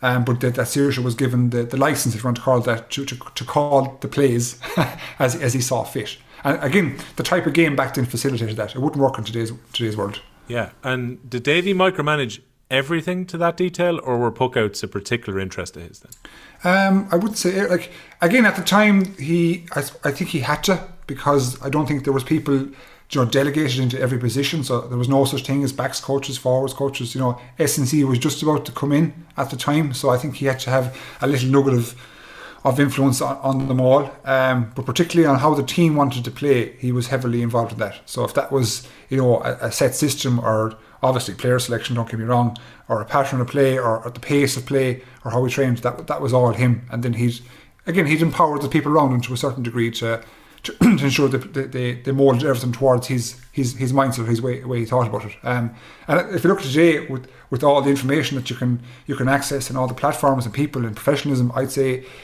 ultimately he's like a CEO of a business, so like he's managing director. I think he manages everyone during the week, tells the coach how he envisages the session, and then just, you know, loses his shit at the weekend. Yeah. Well, with real-time info, there's potential for a lot more information to actually be passed on to the players now at this stage. And look, Paul, my read on it is I'm not going to walk you into any trouble here, and what I will say is... Oh, you walk me in, yeah, wouldn't you? No, Scale can talk as freely as he wants. No problem. He's played under the system. He's telling us what's happened. I'm having to interpret what I've seen here, which is, for me, it's too much of a coincidence that two goalkeepers in a row have had their ears taped. I can't think of any other reason that they're going to have their ears taped up. I don't think it's a case of two goalkeepers in a row wearing jewellery that they have to cover or something like that. So I'm going to make the inference that it seems that the goalkeepers have got some kind of receiving device to be able to get instruction through their ear. Like, does this sit right that you could have a guy behind the goals handing out instructions, you could have information coming through an earpiece? Should this not be restricted purely to a mere forna as opposed to, you know, potentially technology being used? How does it sit with you, Paul? Yeah, I suppose it's just, is it in the spirit of the game really to be doing it? I don't know. Like, I mean, again, it's just an aid. It's a team trying to get one step ahead. I wouldn't like it, to be honest. Being if I was a goalkeeper, or even if I knew the goalkeeper on my team was being dictated to, I suppose. You know, like if you have the likes of, you're dealing with inter-county goalkeepers here. They're supposedly the best person in that county to be the goalkeeper. They're probably the best subject matter expert to actually tell you what a good puck-out is, and their instincts are very important in this. It's like a free taker, you know, as in they're good at what they do. Puck-outs now even are, you know, it's not just a case of puck it as long and as far as you can or as high as you can. Like, they're hitting laser beams at fellas, they're popping balls into spaces, they're doing whatever. And I think their instinct is important in that. Now, again, what is an important aspect to figure out here is how many puck-outs are being dictated to this person. But my view on it would be that if I have, let's say, for example, Owen Murphy in the goal, I know several occasions of where Owen Murphy looked down, and it might seem ridiculous to say that from 80 yards, he's able to make eye contact with a player, and the body language, that player knows that he's about to get it. He's able to create space. Like Walter Welsh, there's a great example of Walter Welsh against Limerick in 2019, scored a point. It was the 5th point we scored against Limerick. And I think it was Brendan Cummins was actually commentating on the match. And it was a case of Owen looked down, he made eye contact with Walter Welsh from that distance. And Walter Welsh, knowing from training with Owen what he was about to do, Owen hit him straight to him into the hand and over the bar.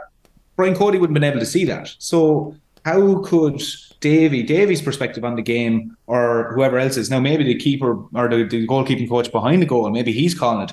But I just think there's no better person to actually see what's going on the pitch than the goalkeeper. And taking that person's instincts away from them and telling them, puck it down to number 10. Whereas his instincts are saying, actually, I could nail a pass here to the midfielder, but I can't do it. I think that creates a disjointed effect on the team. And not only does the goalkeeper's instinct go down the drain, but also now the outfield players know that it doesn't really matter what I'm doing here. The call has just been gone to the goalkeeper. That's been decided 15 seconds ago. It doesn't matter if I run here. So there's lots of aspects here that I just think it's definitely not fine-tuned yet, but I also think that it's not in the good spirit of the game for the creativity of players to actually just let them go and hurl and perform and just, to have the autonomy to go at it. I don't think the likes of John Kiley would ever put in something like this, but it's Davy's style. That's his style, and that's what Skehill is saying, that, he has form to do it, so maybe that's just what he wants to do. And look, we could be sitting here in 6 weeks' time or 10 weeks' time saying, gee, it's working out really well. So early days on it yet, but I wouldn't be a big fan of it. See, Skell, a few years ago, I went to watch an inter-county training session, and Brendan Cummins was in as effectively doing a goalkeeping session for the night. And everything that he was teaching the goalkeepers that night was entirely counter to this idea. So what he did was he basically put the goalkeepers in either end, and then he got players, primarily subs, to run different lines and to run different positions. And the whole idea was that the instruction would then be basically hit that the guys were going to move into a different direction, and the goalkeepers had to actually make the call about where they were going to puck the ball to. And the whole point of the instruction and the drill that they were doing was that the goalkeepers would be able to think on the fly themselves and to see things that were happening, patterns on the pitch, and to make the right pass. That was more important than a goalkeeper being able to just mullock the ball down the pitch a long distance. So it was about picking somebody out and making the right decisions.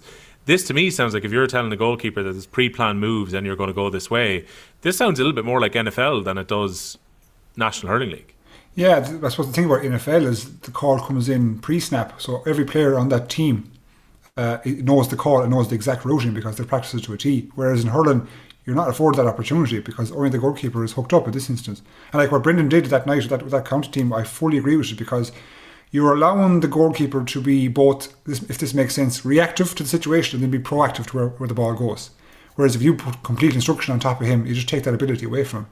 And goalkeeping is all about instinct. It's all about your gut. Even, like you said, Murph, you're reading people's body language. You're looking at the way a guy shapes and you're kind of giving him a nod, go, and he makes a shot. It's all... it is proactive to a degree, right? But goalkeeping is all reactive. Look at what's in front of you, assessing the situation in real time, which is milliseconds, to be honest, intercounty level, whereby you're assessing the opposition setup. Let's say if this lad moves left, should I put it right? If I put the ball over a guy, will it get down on time? You're trying to assess all this information in real time, and I just personally wouldn't like a guy in my ear. It's because even the crowd, you block out the crowd. When you're there as a player, again. Everyone will tell you, it's like the crowd aren't even there. They don't get into you at all. But if there's someone right in your ear who is part of your setup, it just carries more weight, if you know what I mean. So you'd be more in tune to it. And if you take your mind off it for a millisecond, you've lost a whole host of opportunities. And like Christy Connor would be the same way with us. Well, he would constantly put these, and Christy has this knack of putting these crazy situations in place where you have to just work out, nearly like a bloody physics exam before you get the ball out to somebody, But it's all honed at trying to get you, the goalkeeper, you the person, to make a constructive decision in real time for the best of the team. And again, Christie was brilliant at making you feel uncomfortable in real time, so that you get more used to the situation and then execute better when you go into a high intense game. So, I just think it's all wrong. And Murphy used the word spirit there. Spirit is one thing, of the game, thinking globally. But just Billy, I'm thinking about the goalie. Billy is the person. I just think it's wrong for him, and his own instinct should be utilised more than the fucking earpiece. I'm sorry. Well, for the colourful language. There you go. Allow the comments to come in. That's something James feels very strongly about. Throw us a comment and something we can definitely chat a bit more. Well, I'm interested to see the stats to see how Waterford's bookouts are going to go when we get a sample size that's bigger than a couple of games as well.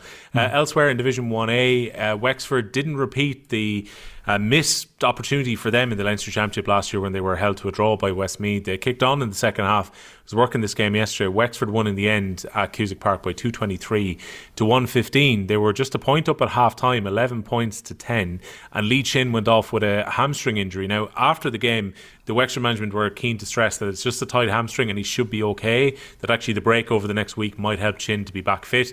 But again, I'm sure it was disappointing for them for him to be going off. He hit 5 frees in the first half but was a little bit inconsistent consistent with them. Then Ross Banville came on and hit the freeze in the second half. He scored a goal as well, finished up at 1-3. Conor MacDonald with a goal and 2 points. For Westmeath, the familiar story, very reliant on Killian Doyle's freeze, 9 points. He scored 8 of them from freeze. Owen McCabe got their goal early in the second half, but in the end it was Wexford getting out by 11 points. I think, Murph, they'll see this as important, Wexford, to have got the win after the way they played against Galway the week before. And look, at least from their point of view, a much improved second half performance. But again, frees are a consistent issue, and again we're talking about Lee Chin's fitness again. It's kind of a familiar story even from last week. It is, yeah. But I suppose, look, Wexford would be happy that they went back up to Cusack Park and put in a good performance, came away with the win. And look, hopefully for Lee Chin and for Wexford, it is that he felt a bit of a tightness. And we often see that in players where, like, Lee Chin is of the age where he's able to put a hand up and say, listen, this isn't feeling great, and more power to him if that is the case. So, but again, like you said, yeah, and I think it is something that we weren't expecting to be rectified in a week or 2 weeks even. It's just this free taking. They're just leaving behind a few cheap scores. In other games they may go back to rue it, but I think overall, particularly after last week, I think Wexford will just be happy to have 2 points on the board now, put in a performance in a place where they were very shaky last year going up there. Maybe took Westmeath for granted a little bit. So I think that they even just looked a bit more clinical. You know, they were going through for scores. They looked fairly decisive as well, and granted hit a few wides, but I think at this stage they'll just be happy to be moving on now. 2 weeks of a break, hopefully get another bit of good training underneath their belt, and maybe look to improve not just from this performance but from the Galway performance in general. So I think they'll be happy enough with the weekend.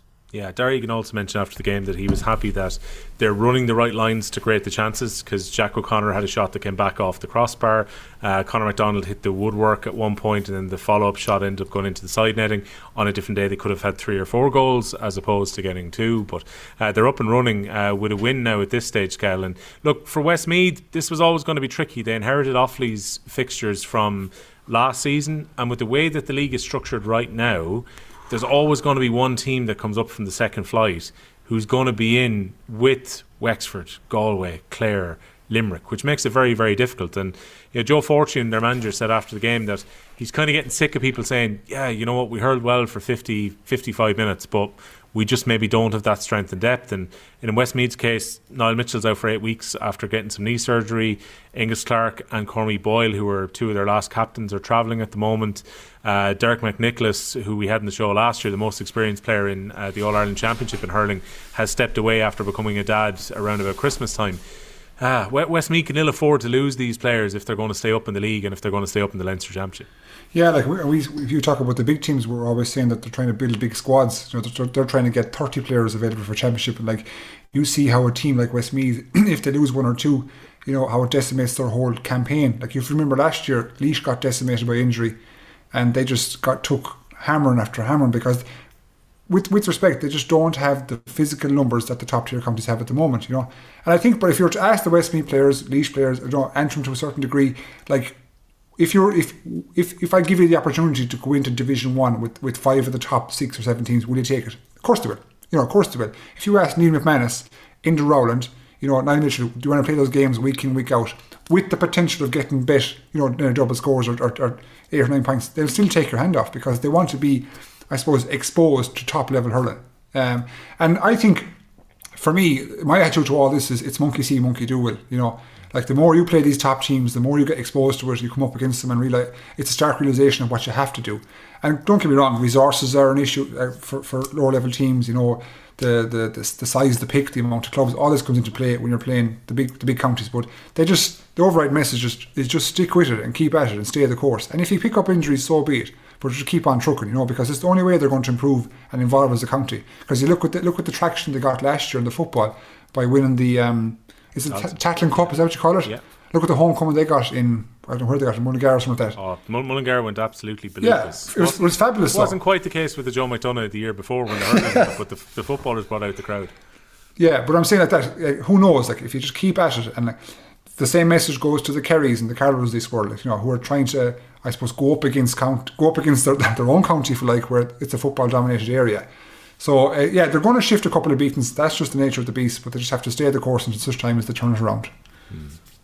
Well, look, that brings us round to the last game in the top flight, which is on this weekend, Murph. And The question is probably there now. Are Dublin going to qualify for the semi-finals of the league? I know we were saying last week that maybe they might just edge ahead of Wexford and become one of the top 3 in the Leinster Championship. But despite a few caveats about the performance, Dublin beat Antrim in the end 28 points to 219.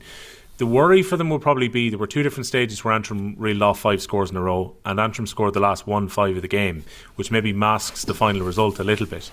But from a positive point of view, Micheál Donoghue will be looking at this and saying 11 different scorers. Donald Burke has sent over 10 points. We talked a bit earlier about some of the fantastic score taking he had from very difficult angles. And in truth, they were comfortable enough winners up until that final stage where Antrim had a bit of a goal push. Can Dublin get into the semi-finals of the league, Bob? Yeah, they can, and they're actually probably one of the teams I would think that would be happy enough to be there. I think Micheál Donoghue is looking at it, I could be wrong now, but the more games that he gets to play with this team and enforces his game plan on them, like, and they're a young team as well, relatively young, like in terms of that they can probably take those few extra days on the road as well. But we were looking at them against Waterford last week, and a few indicators that we saw was that, okay, well, they know how they want to target their inside forwards, and they're moving the ball really well, and it's a little bit back to the old Dublin we used to see in terms that they're running the ball really well and they're coming at you. We saw more of it again at the weekend, and again made Parnell Park look that old familiar thing of that little bit of a fortress. And look, that's not to be saying okay, Antrim had a bit more to do to really be competitive in this game, but Dublin did what they had to do. That was the important thing, and it's been things that we've been critical of Dublin of over the last few years, and that they just looked off colour many days and you didn't know what they were about. But now we're starting to see that they do seem to know what they're about. And Micheál Donoghue is obviously an excellent manager, but he really seems to have put a stamp on this team, and I think they are actually one team that would be happy enough to go to a semi-final. And that's not speaking for any other team, but they look like a team that the more matches they play together before championship, and this is all, as long as they don't pick up injuries and like Donald Burke and these lads, touch wood, don't get injured, he'll be happy enough doing that, because they'll be compounding everything that they're doing, they'll be building on everything that they're doing. And I think Dublin kind of need that bit of confidence in a year after the last few years of kind of not really taking anything from most years over the last few years. I think if they got to a semi-final and came up against a really good team and potentially could get to a final, they could really build confidence over the next few weeks. I think they could prove to be, we talked about it last week, could be flying the ointment of a few teams this year. And it's great to have it, because Dublin have always proved to be a really entertaining team to watch. And I just think whatever shape that Donoghue is putting on them at the moment, it seems to be working. And again, even touching back about skill in the league, whoever wrote in the question there, if you stand back and look at this game, Antrim were performing really well. Like, they're really skillful. They were moving the ball really, really well. And if you were to stand back and take the score off the screen when you're watching it, there was actually kind of very little between these. It's just Dublin were that bit more clinical, and they were just that bit more polished than Antrim. But Antrim, and going back to what James was talking about previously, like, they have closed that gap consistently now, and are performing really, really well.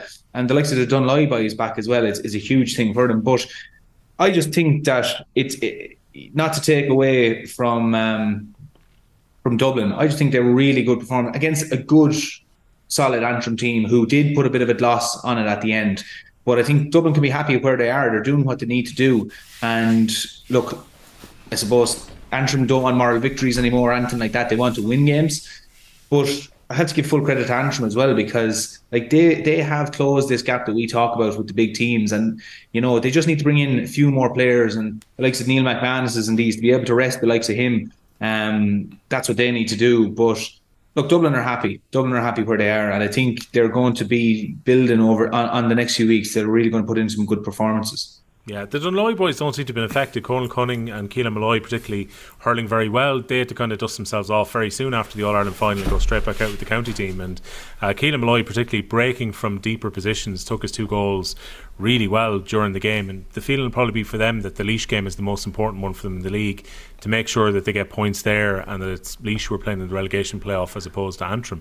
For Dublin, Skell, are you starting to see a bit of what you thought Micheál Donoghue was going to bring to them? Glimpses of it, yeah, to be honest. Like, in fairness, they played Waterford in Fraher Field, tight parameters. They played in Parnell Park again, same thing, tight parameters. They're playing Tipperary in 2 weeks' time in Croke Park, and that will tell us an awful lot of where they're at. That'll tell me if the Dublin players are taking in what Micheál and his management team are trying to input onto them, because you're dealing with a far grander scale in the Croke Park pitch, where you take a hurling team as sharp at the moment as Tipperary, who have the ability to play around teams, and that'll tell you a lot where Dublin are at. There's potential here for Dublin to get bet, and possibly well bet by the way Tipperary are playing, but you're looking for the fundamentals of the way I don't know who team sets up, and that's aggressive with the backs, power ball coming out, and forwards playing with extreme confidence, shooting on sight, which we saw yesterday with Dolan Burke with some of the scores he produced. Shoot on sight. Like what Michael does is he puts great faith in the players' ability, their personal ability, and what they can do. So I guarantee he's telling Dolan Burke, if you get anywhere within sniffer, take a shot, and if it goes wide, so be it. But keep hammering the hammer until eventually it come off. So again, to your question, Will, seen a bit, a glimpse of it, but I know an awful lot more in 2 weeks when Tip roll into Croke Park against them. Right, both of you get your power rankings ready as to where we are now. I'm sure I'm ready. I was going to say the infamous Scahill notebook will probably come out in a second. So I did mine up before we started. Just to give you the results from Division 2A before we do that. Offaly beat Derry by 33 points to 115. Owen Cowell scoring 12 points off the bench. That game was a lot closer at half time. Offaly scored 20 points in the second half. So they've got 2 wins from 2. Same story for Kerry, who overcame Carlow by 18 points to 113. And Kildare have got 2 wins from 2 as well. A win against Down, who were the beaten finalists in 2A last year, by 117 to 19 points. So it sets it up interestingly. So you've got 3 teams now who are on 2 wins each, and you can't help but think at the halfway point of this division, it's probably going to be 2 out of 3 getting to the final. And perhaps one of the most important fixtures is going to come in the first round after the break, when Kerry will host Offaly, who are the top 2 currently on scoring difference. Power rankings then. I'm going to give mine, and then you two can work yours out afterwards. So number 1, I've got Limerick. Hold on a second now. Sorry. Is this power rankings at present, or are we looking at championship or overall power rankings? It's a bit of an overall. We can't do it just overall. The league table gives us the power rankings. Thank you. Yeah. I agree with you. I'd agree with that. I mean, otherwise you'd be like Cork number 1, Tipperary number 2. Okay, we're on the same page. Page. So I think this is taking into account what we've seen in these first 2 weeks, plus where teams were at the end of last year. How's about that? Perfect. Right, so number 1, I've got Limerick. Number 2, Kilkenny. Oh, Jesus. Yeah. 3, I'm going Galway. So you can both be kind of happy that you're in the top 3 there. I've kept Clare in 4, despite the defeat against Limerick. 5, I've put Cork. 6, Waterford. 7, Tipperary. Even though I was tempted to put Tip a little bit higher, it is still just 2 rounds that we're basing this on. Wexford are in 8th. Dublin in 9th. Antrim in 10th. Westmeath are 11. Laois are in 12, even though I think those 3 teams are very close. 13, Offaly. 14, Kerry. You can stick to Division 1 if you want, by the way. 15, Kildare. 16, Down. 17, Carlow. And 18, Derry. So that's the top 2 flights ranked in my power rankings. So I think I have to do an OTBM at some point this week as well. So wait for me to change them before I go on. Right. Paul, do you want to go first? Where are you ranking here? I'll keep it very simple. I only have one change from that. Oh. And this is just in the interest of brevity here. I have Cork ahead of Clare at the moment. I have them in 4th. I'm going to give them a bit of credit on their performances at the moment, and maybe temper with the fact that Clare finished off quite poorly last year as well. But other than that, I'm quite happy with what you said there, Will. Yeah. Right, Skehill, we're going to rip this up now. Not a question of your power rankings. Question of how high are Galway, and then go and justify it with the Welsh Cup. Go on. Oh God! Oh, you smart ass. Right, I have. So we can all agree Limerick first. Sure. Okay, just about now. Are you sure now? Are you sure, Skehill? Right, you're going to go. It's a big call. If you can't decide Limerick first, we'll just end the podcast here. All right. That's my final answer. Okay. Number 2, I'm sticking with Galway. Right, in the story. Number 3, I have Kilkenny. Number 4, I have Cork. Number 5, I have Clare. Number 6, I have Tip. Number 7, I have Waterford. Number 8, I have Wexford. Number 9, I have Dublin. Number 10, I have Antrim. Number 11, I have Laois. Number 12, I have Westmeath. Number 13, I have Offaly. Number 14, I have Kildare. Number 15, I have Kerry. Number 16, I have Down. Number 17, I have Carlow. And number 18, I have Derry. Right.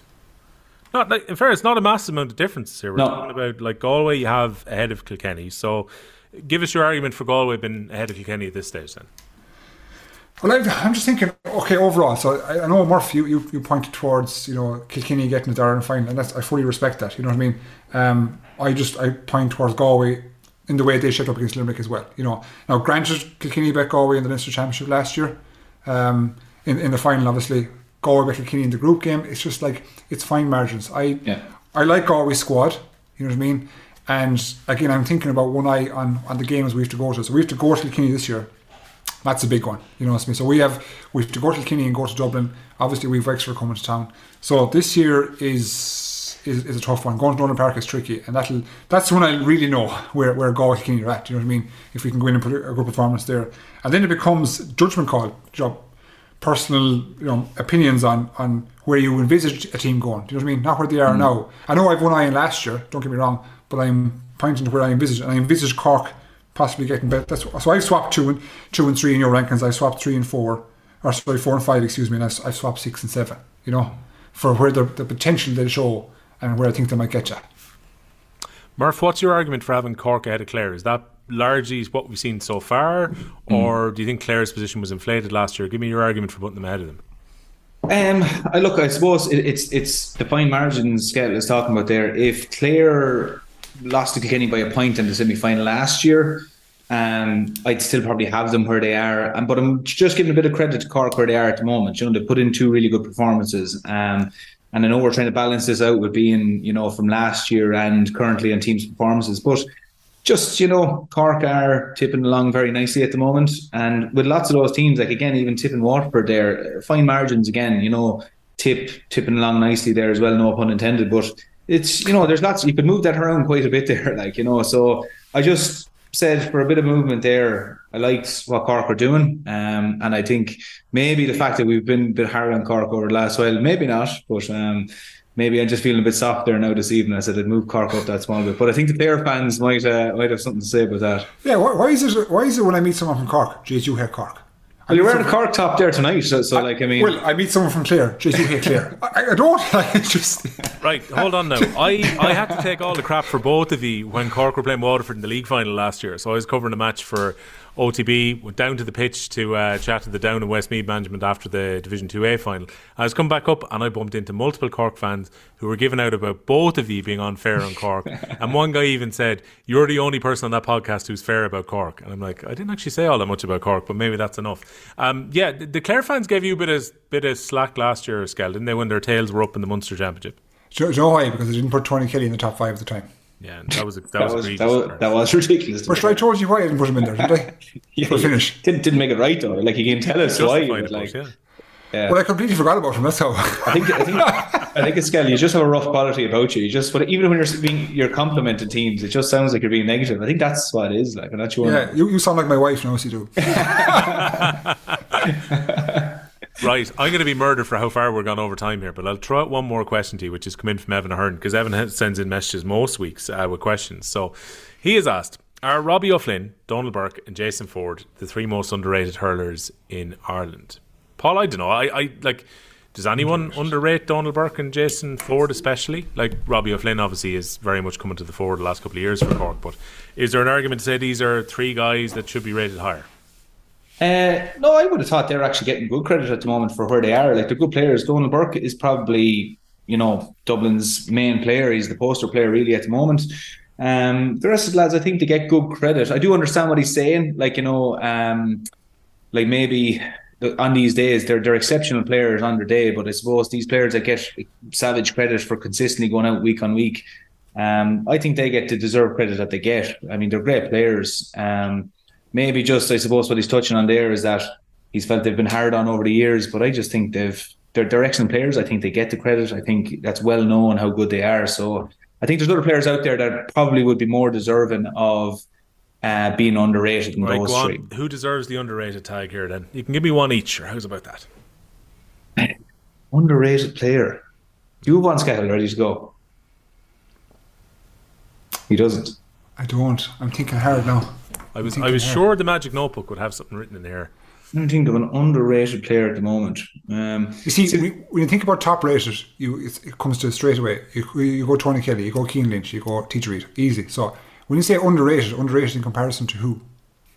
So see, I think on Evan's argument here, maybe you'd say, right, that Jason Ford is possibly underrated because we all talk about Callanan as opposed to talking about him.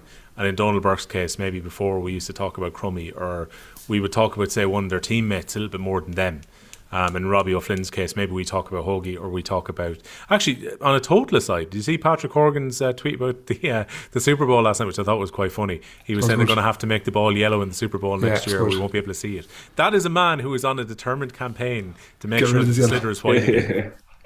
Before he goes, top scorer in championship history, he is going to make sure that the yellow-green sliotar is gone. He doesn't tweet often, but when he does, it's usually about a yellow ball. That's to be fair to him. Bloody hell. That's he's not going to let it go, that's for sure. I have one. Go on. I think Eibhear Quilligan's underrated. He had a good save the weekend as well, yeah. I think he's underrated. Go on, what are his best assets as a goalkeeper then, if you're going to say he's underrated? So his striking ability is class. So he can go he can go all ranges. He can go long, like and strike to the far 21 nearly, and he's a good range for short trajectory, and he makes good decisions. His shot stopping is very good, and his handling is excellent. He made one error against Tipperary the year before last, below on Thurles, which kind of people have associated with him for a while now. And it's like, everybody makes an error. They all make them. Cummins, Murphy, all made errors. It's just the public sometimes have a habit of, assign that error to the goalie more than they should. You know what I mean? So I think he's crucial to Clare. If you don't have him and his range of the tools at his locker, Clare aren't the same team, to be honest. So that's my pick. It's not a bad one, in fairness. I'm happy with that. See, I think there's like a few years ago, if you asked, not that like players people would have said that Kevin Moran is underrated, but he would have been the type of player that I think any team in the country would have taken. Like it was an exceptional player. So every so often there's these players that just seem to be like putting in these unbelievable performances and not getting the credit. But at the moment, to be fair, with the coverage there is, I don't think there's too many players that are slipping under the radar like that are really underrated. I'd have always said Kieran Joyce and Keane. Was always one that he never, let's say, caught the limelight of the Keane backs, obviously because who was around him, but he was underrated. About 3 years ago, I would have said Tommy Doyle from Westmeath, but the problem is now that everyone talks about how underrated Tommy Doyle is, that Tommy Doyle is now rated as a result of being underrated for too long.